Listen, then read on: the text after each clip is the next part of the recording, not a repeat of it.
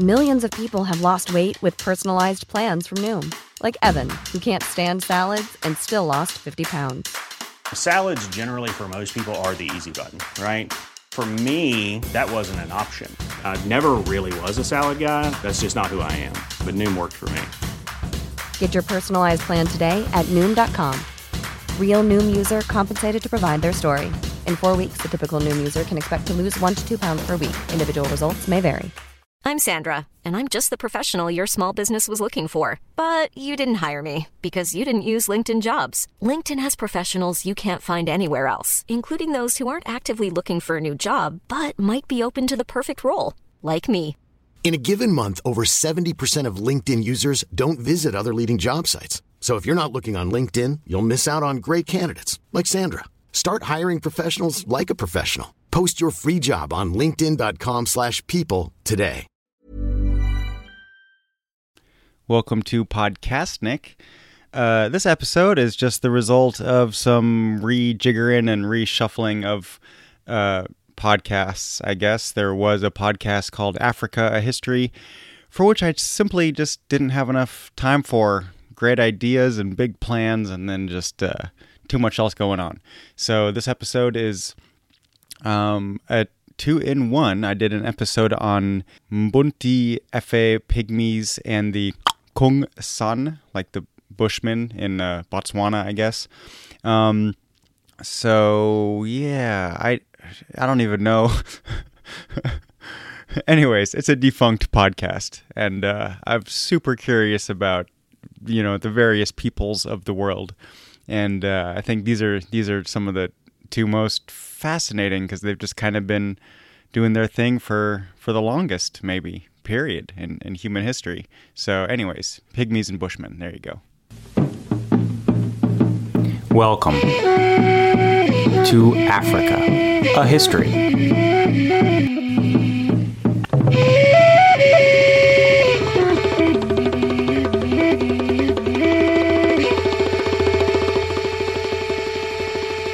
Good evening, I'm Travis Dow from Podcastnik.com, also an Agora Podcast Network member and a member of the Dark Myths Collective.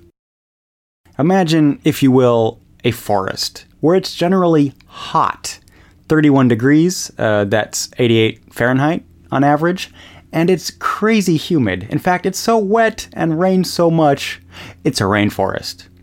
If that sounds miserable to you, well, ask the locals what they think. Because generally, at least when left alone, and this is not my opinion, they are happy. The Efe, part of the Mbunti, for instance, also code the Bambunti, call the Ituri rainforest their home. This episode, I get to talk about something I've been fascinated about ever since I really first heard of them. Pygmies. Okay, now hold on there, my dear social justice warrior. Before the emails pour in, pygmy, well, you might think it's a derogatory term because it has been used as one, but you'd be wrong, so we'll just move right along. The term is much older than Europeans' discovery of the Efe or Mbunti, that's for sure. It comes from ancient Greece, and all the way through the Middle Ages, they were basically referring to mythological creatures. It comes from the Greek word for fist, as in beings that are not bigger than one. The thing is, it's used to describe people that are miniature of stature. Short folk, like the average measured height of the Efe is 137 centimeters. For women, men being about 5 centimeters taller. Well, that's less than 5 feet for the metrically challenged. And the other thing is, there is no other term to encompass all peoples of that size. So pygmy is the term we get. Fun fact, because of the title of this episode, I'm gonna get hate mails before people even listen. Sigh. Anyways, through DNA analysis, the Efe are considered to be one of the oldest groups of people on Earth. Second oldest only, in fact, after the Khoisan, who you are now familiar with from a previous episode. And bone-headed harpoons, for example used for spearing catfish, are basically unchanged from archaeological finds that are 90,000 years old. So they're not just genetically an ancient people, but also culturally. And again, they seem so happy. The forest simply provides for them. They don't need to provide for much other than build simple leaf huts to escape the rain and heat. And they had it all figured out for at least 90,000 years. Their culture is neat. Some of the broader pygmy groups have very forest-specific practices. Like when a girl reaches a certain age, her feet cannot touch the ground for months, 3 months, 6 months, a year, while the girl is wrapped in leaves to protect from the sun.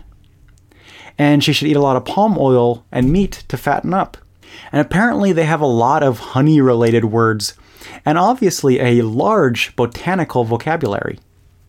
They hunt monkeys with poison spears and arrows, which takes a noteworthy amount of skill. They ambush antelope from trees, and even bigger game like forest buffalo and elephants, sometimes employing dogs. Women hunt. It's neat to see. They make sounds and wave branches to chase animals into nets or set traps. Watching them climb trees is awe-inspiring. And me, with a thing against heights, even more so.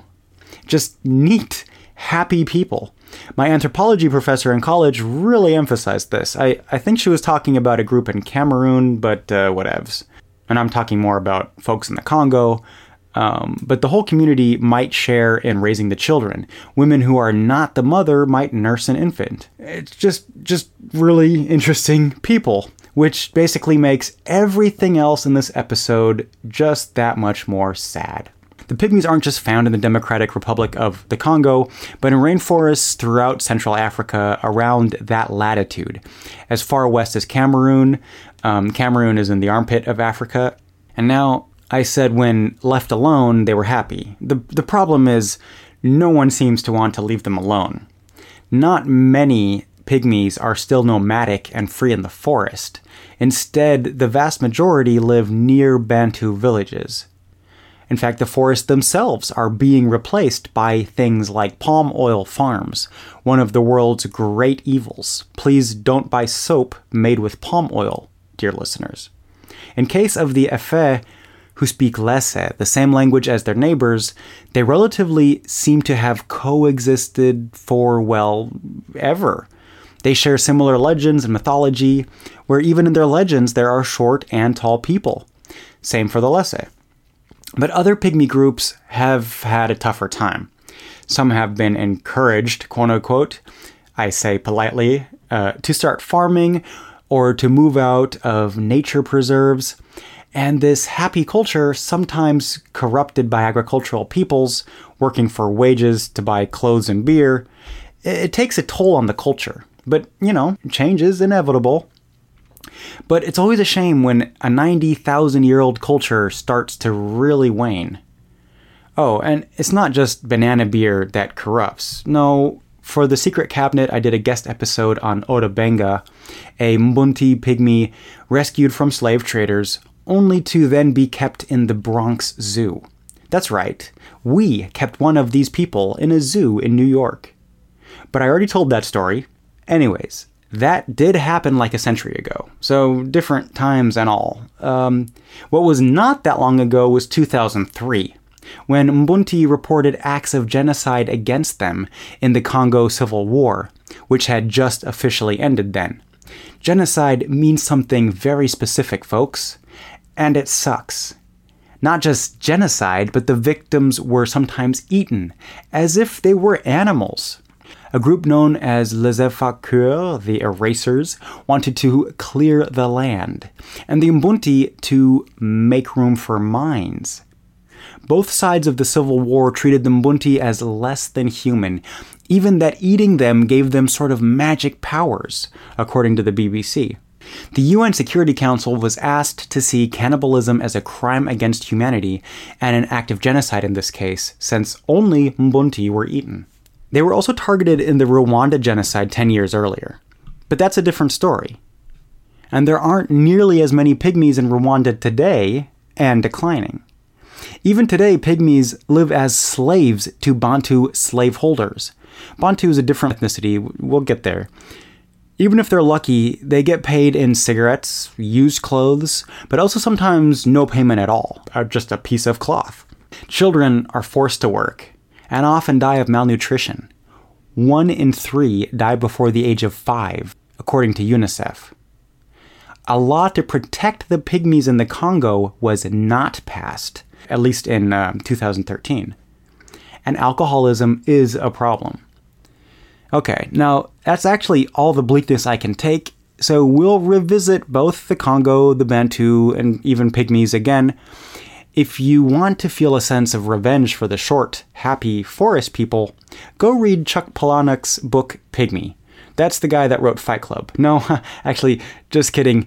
That is not a real recommendation. I mean, I loved that book, but oh boy, here come the emails.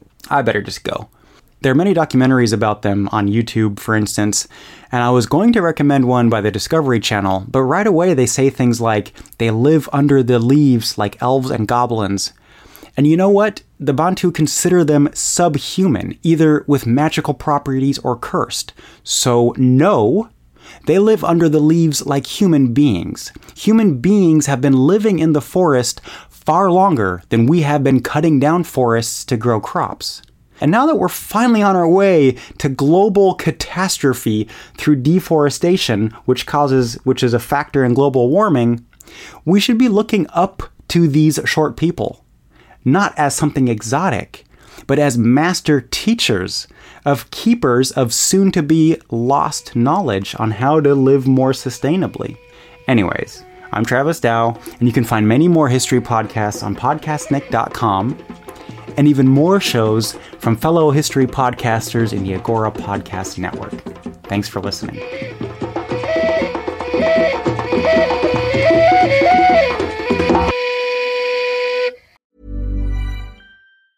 You should celebrate yourself every day, but some days you should celebrate with jewelry. Whether you want to commemorate an unforgettable moment or just bring some added sparkle to your collection, Blue Nile can offer you expert guidance and a wide assortment of jewelry of the highest quality at the best price. Go to BlueNile.com today and experience the ease and convenience of shopping Blue Nile, the original online jeweler since 1999. That's BlueNile.com. BlueNile.com. I'm Sandra, and I'm just the professional your small business was looking for. But you didn't hire me because you didn't use LinkedIn Jobs. LinkedIn has professionals you can't find anywhere else, including those who aren't actively looking for a new job, but might be open to the perfect role, like me. In a given month, over 70% of LinkedIn users don't visit other leading job sites. So if you're not looking on LinkedIn, you'll miss out on great candidates like Sandra. Start hiring professionals like a professional. Post your free job on linkedin.com/people today. Millions of people have lost weight with personalized plans from Noom. Like Evan, who can't stand salads and still lost 50 pounds.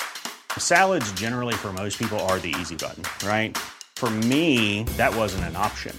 I never really was a salad guy. That's just not who I am. But Noom worked for me. Get your personalized plan today at Noom.com. Real Noom user compensated to provide their story. In 4 weeks, the typical Noom user can expect to lose 1 to 2 pounds per week. Individual results may vary.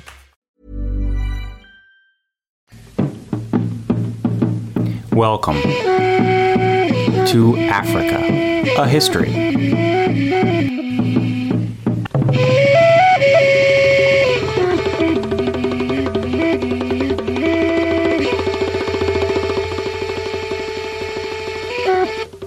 Good evening, I'm Travis Dow from podcastnick.com.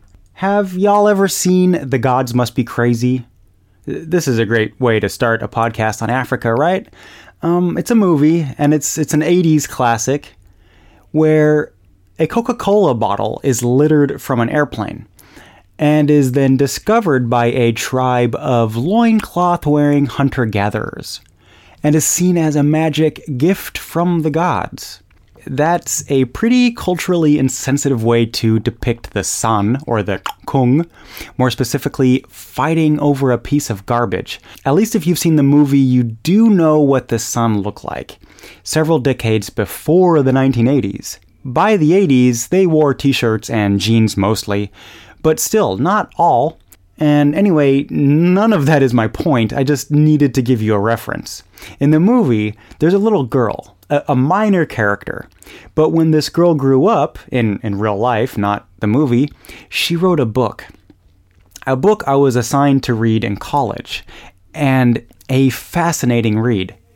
If you've not seen the movie, that's fine. You're probably too young, and I hate you for that, but we'll move on anyways.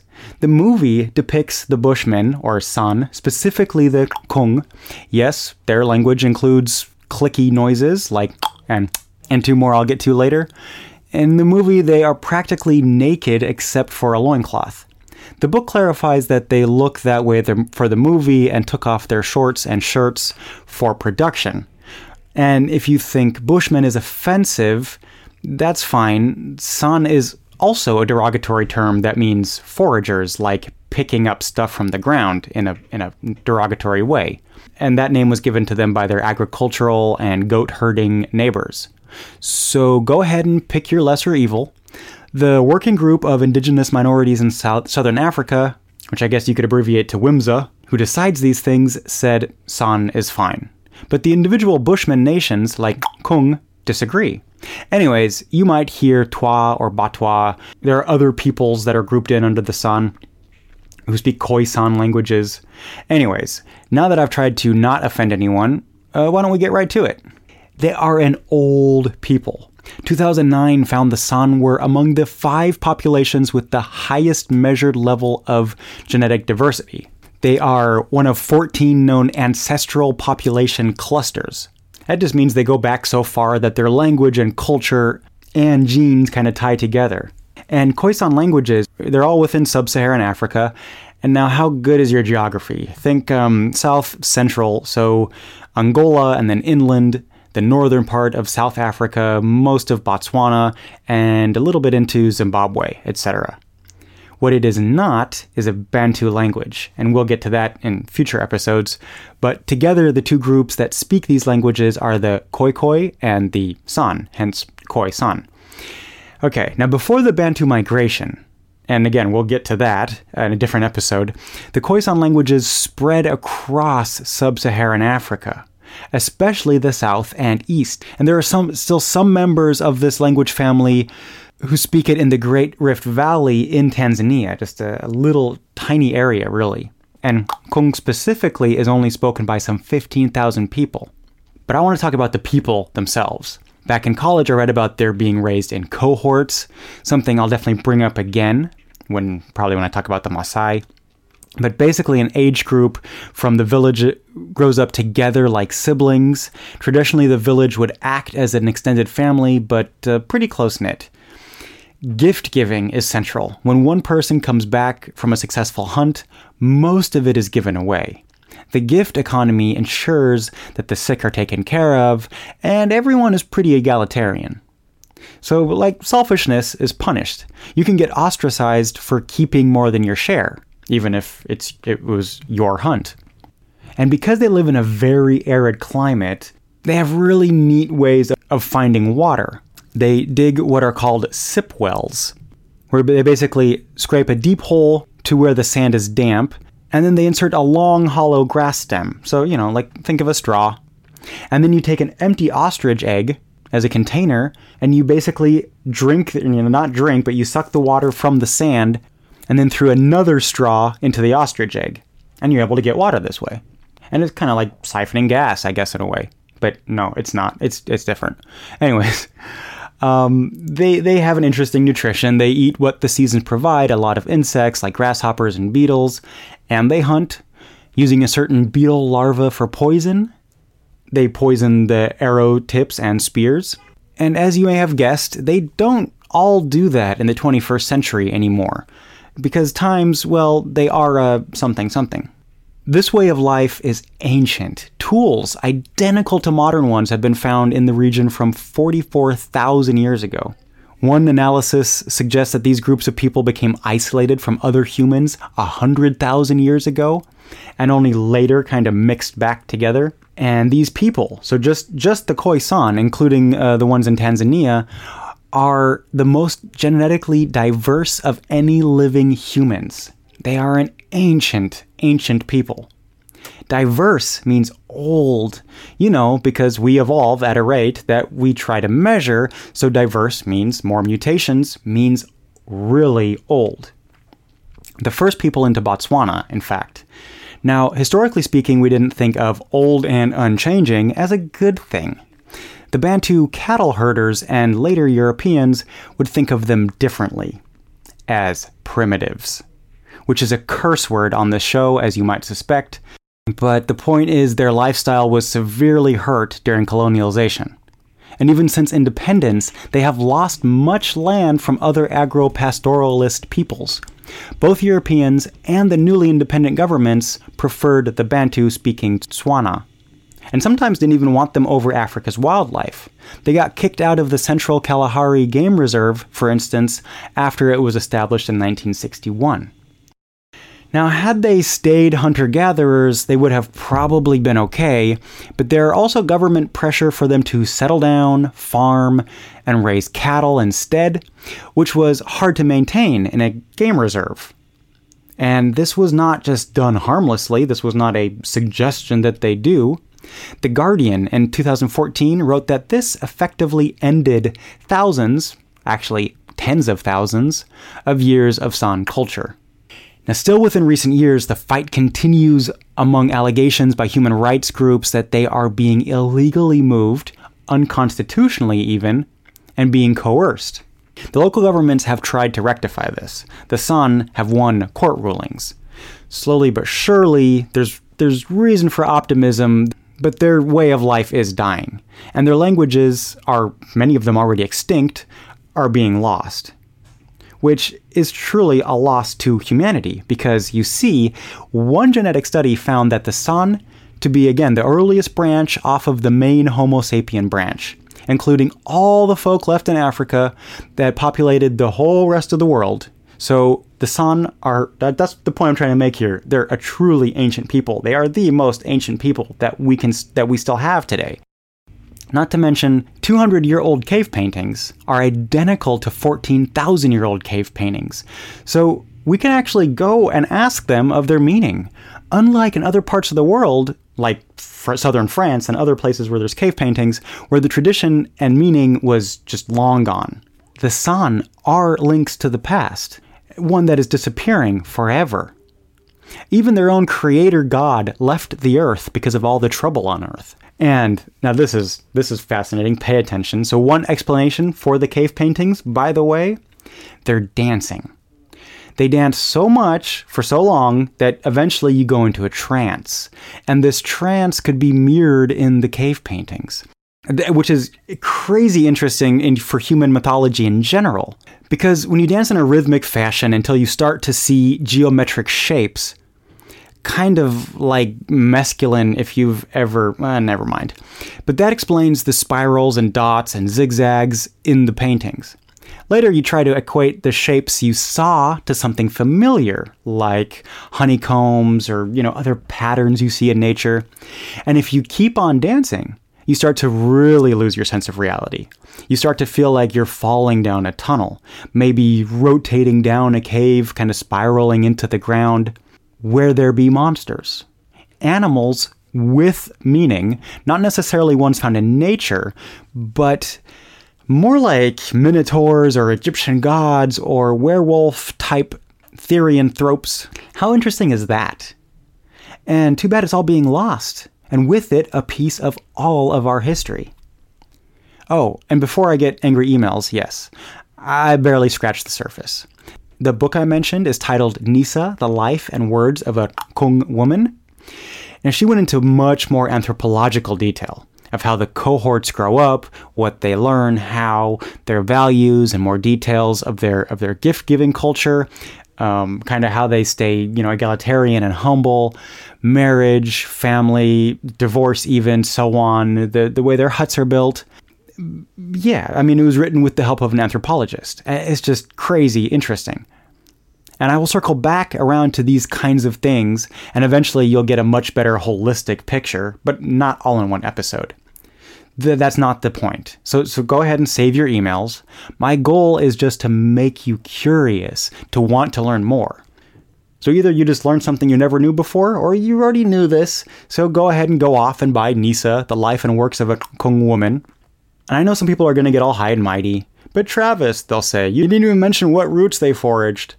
That's right, and I'll come back to things like sipwells again, But the point is, I'm not going to put everything in here that I read. This will not and cannot be exhaustive. We're trying to talk about a whole continent here, so you're right, I didn't mention many things. So go off and do some reading yourself, because we're moving on. Really? Episode 2? I'm already mocking some listeners? Oh, I'm the worst. And now you're talking to yourself? But thank you for listening anyways to Africa, A History, a Dark Myths member and also a member of the Agora Podcast Network. Again, I'm Travis Dow from podcastnik.com, where you can find my other half dozen or so history podcasts. If you have seen The Gods Must Be Crazy, you'll notice the clicking sounds in their language. There are 4 consonants that don't exist in any European language. One of them is written with an exclamation mark. So Kung is spelled exclamation mark K-U-N-G, which makes Googling very difficult because you keep coming up with Kung Fu or some other things. But the exclamation mark, if you see that, is pronounced something like that. There's also a more of a sound, which I've seen spelled with an asterisk, but Wikipedia tells me it's more like 2 exclamation marks. So I'm guessing there's different phonetic things for slight variations, which my ears probably don't even pick up. Anyways, there's also a super guttural sound like G, but much more so. G, I can't even do it. And there's like a really guttural K, kind of sounding like you're choking almost to my ears, like K, K. Yeah, so anyways, goodbye would be something like King Ka. And before I butcher those sounds anymore, I better just sign off. Thanks again.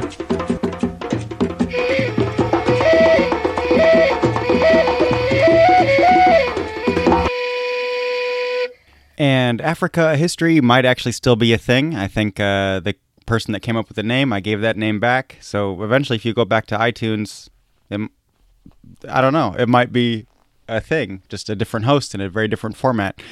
In any case, we're still cranking out more than ever. So why don't you check out podcastnik.com for more. Support us on Patreon. Check out podcastnikshop.com, all that good stuff. Check out podcastnik.com for everything we do and how to support us and keep in touch, and Twitter and Facebook and all that good stuff. All right. Thanks for listening.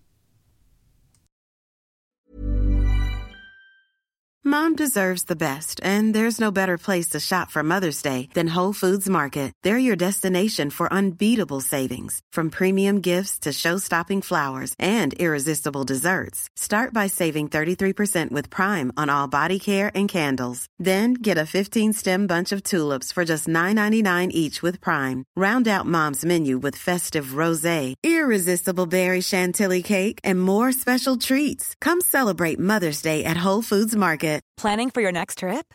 Elevate your travel style with Quince. Quince has all the jet-setting essentials you'll want for your next getaway, like European linen, premium luggage options, buttery soft Italian leather bags, and so much more. And is all priced at 50 to 80% less than similar brands. Plus, Quince only works with factories that use safe and ethical manufacturing practices. Pack your bags with high-quality essentials you'll be wearing for vacations to come with Quince. Go to quince.com/pack for free shipping and 365-day returns.